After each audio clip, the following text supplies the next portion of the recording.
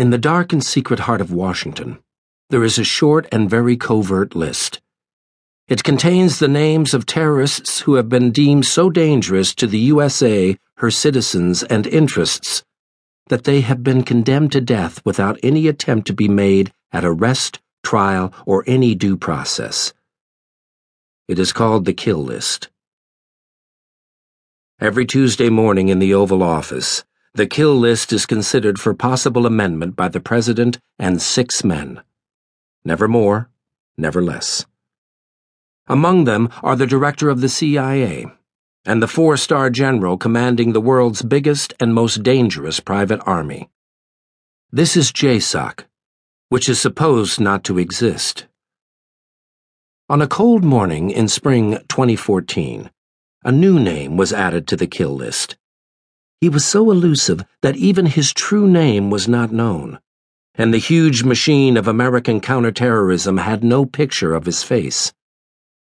Like Anwar al-Awlaki, the American Yemeni fanatic who preached hate sermons on the internet, who had once been on the Kill List and was wiped out by a drone-launched missile in North Yemen in 2011, the new edition also preached online. So powerful were his sermons that young Muslims in the diaspora were converting to ultra-radical Islam and committing murders in its name. Like al-Awlaki, the new edition also delivered in perfect English. Without a name, he was known simply as the Preacher. The assignment was given to JSOC, whose CEO passed it down to TOSA, a body so obscure that 98% of serving U.S. officers have never heard of it. In fact, TOSA is the very small department based in Northern Virginia, tasked with hunting down those terrorists who seek to hide themselves from American retributive justice. That afternoon, the director of TOSA, known in all official communications as Gray Fox, walked into the office of his senior manhunter and laid a sheet upon his desk.